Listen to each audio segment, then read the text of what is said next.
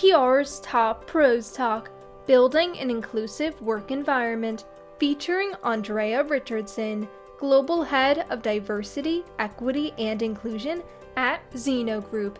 And here's your host, Doug Simon. How does an inclusive workplace look different today than it did 10 years ago? Well, Doug, thank you so much for having me. I love talking about this topic because I think it doesn't get a lot of focus sometimes. But if you think about it, right now, we've got, 4 generations in the workforce today. And so some companies may skew younger, some may skew a little bit older.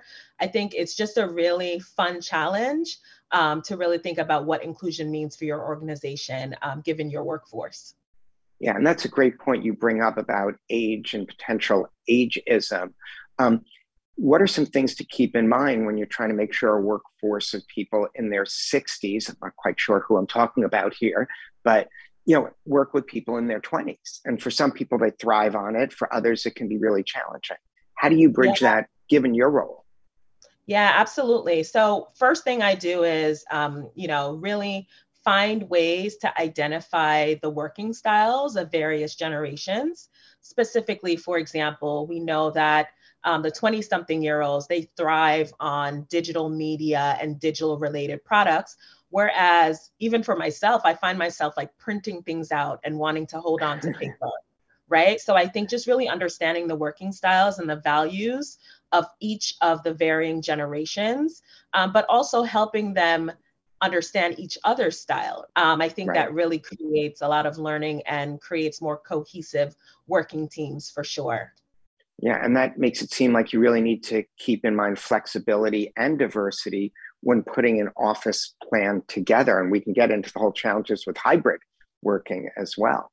Over the last 2 years, we've had to turn what the office looks like on its head and really find out how we can be the most productive. I think one of the strategies that we employ right now is we take a look at each generation and the way they like to work, how productive their working style is as it's influenced by virtual or in person. And we try to almost create custom, flexible work environments, right? So you may be the type of person that can only or may thrive by only coming into the office once a week versus someone that might prefer to be there 4 times a week. So it's really an interesting challenge right now. Yeah, it's also interesting that different job functions require different locations. I read early on in the pandemic, the Wall Street Journal, that said 38% of workers could, in theory, effectively work as well remotely and didn't need to be on site, while the others just had to physically be there. Is it an extra challenge that as communicators, we're sort of in the minority group of that 38% that has more flexibility, but we might be representing clients that their teams don't have that flexibility? Is that important awareness that needs to take place? So I think it's important for us to be able to flex our approach, being cognizant of the other work experience that may be different than ours, right? I also think that it's really important to think about it from an equity perspective. So, for people that cannot work from home, right? Like, what does their work-life balance look like, right? We all have the benefit of like running to the gym right afterwards, right? When you work from home, but what does that look like for someone who absolutely cannot do their job from home? Yeah, and there also might be a socioeconomic piece to all of that. Some people have less comfort showing their home, and can become readily apparent, what your lifestyle might be. That can be really stressful for people, understandably. Absolutely. We've experienced this with newer entrants into our workforce, right? So for example, if you're an intern or an entry-level employee, you may have 4 roommates, right? And so that might mean you have to do your job from a very small space or a closet, right? And I think in that case, to offer the flexibility for a paid WeWork type space, or encourage them to work from a coffee shop. I think it's just really important right now to be flexible and as managers, be in tune with our employees and colleagues to really understand what makes them thrive. So if you don't have a big, beautiful home, you may be embarrassed to share the space via virtual environments. Yeah, so how can we get leaders of organizations, and is it up to the leaders to be as thoughtful about these topics as you are, or is it more from the ground up? I think it's everyone's job, right? I think sometimes leaders may not be aware of it because they don't have that lived experience.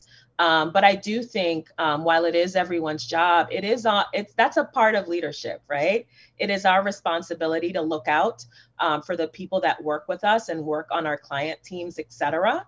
And it's also important for us to be comfortable stepping out of our comfort zones to tackle these types of business challenges because, to your earlier point around, the workforce 10 years ago, things have changed.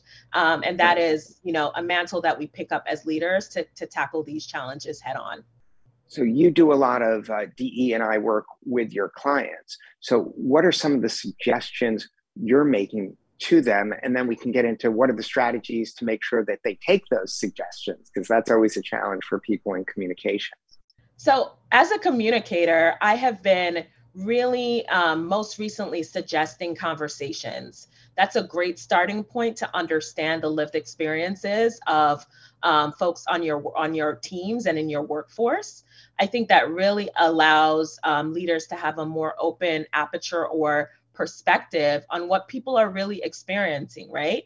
And it's almost like, well, if you hear directly from the folks that are being impacted, then you can make informed decisions around your business strategies and operations. So communications is the greatest tool for really finding solutions for this problem. Yeah, and there's a lot of sensitivity about how those conversations should be handled, whether people involved as leaders even have the standing, do I have the standing to understand what a 23-year-old or 25-year-old might be experiencing? Because when I was in the workforce at that time, things were quite a bit different. How do you navigate that to make sure that your clients don't make mistakes and bring up these conversations in a way that brings comfort to everyone and an opportunity to be heard? Yeah, that's such a great question. So, lately we have been suggesting things like reverse mentorships, right? So someone who may be an SVP or EVP, basically pairing them with someone who is not of their generation, can offer a different perspective so that it once again opens their mind so that they don't step in landmines that make people uncomfortable. That's one of the great, suggestions or strategies that we've used. And there's been a lot of positive learning. As leaders, it's really important to make people feel empowered to approach you with the issues that they may be experiencing. And so I think more than ever in hybrid and or virtual environments, it's important for leaders to have an open door policy in lieu of actually having a door that's open at the office. Yeah, I think you make such a great point that you have to create that open door comfort to bring things to you. I had one experience years ago where I was in a conversation and later the more senior person who was there was like, Doug, why do you say that? I think that person felt really offended. I was like, oh my God, how? And they explained how it came across as opposed to what I was intending. But it gave me a chance quickly to clarify that I was talking, what I was actually talking about, and made a big difference in comfort, because otherwise I have no idea I've offended someone. They're just upset and it just builds and builds until it becomes a greater problem. Any final thoughts to leave us with? This has really been such an informative discussion. I would just say, just be cognizant of the fact that it's been an incredibly tough time for many people, right? And so we, as professionals and people being in the workforce for several decades, it's very easy to get accustomed to the old way of doing things. So just, reach out to someone that's different than you and get some additional perspective because knowledge and learning never hurts. Additional perspective is always a positive. That's awesome. Thanks so much for sharing your great perspective with us and our audience. Thank you for having me.